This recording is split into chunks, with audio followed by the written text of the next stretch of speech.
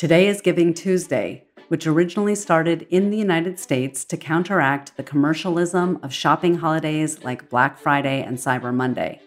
But since 2021, it's been adopted globally as an international day of reflection on the nonprofit organizations that are helping our local communities.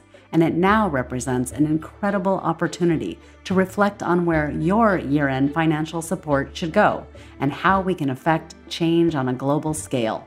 Everything from our international support of our Solidarity Center offices around the world to our support of labor unions struggling to have their voice heard, to this very podcast, all of these things depend on the support of individuals like you, who believe that labor rights are human rights, who believe that workers deserve dignity, and that unions make this real for workers.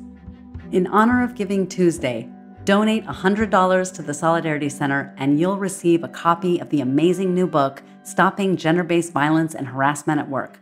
Go to our website, solidaritycenter.org, and click the donate button.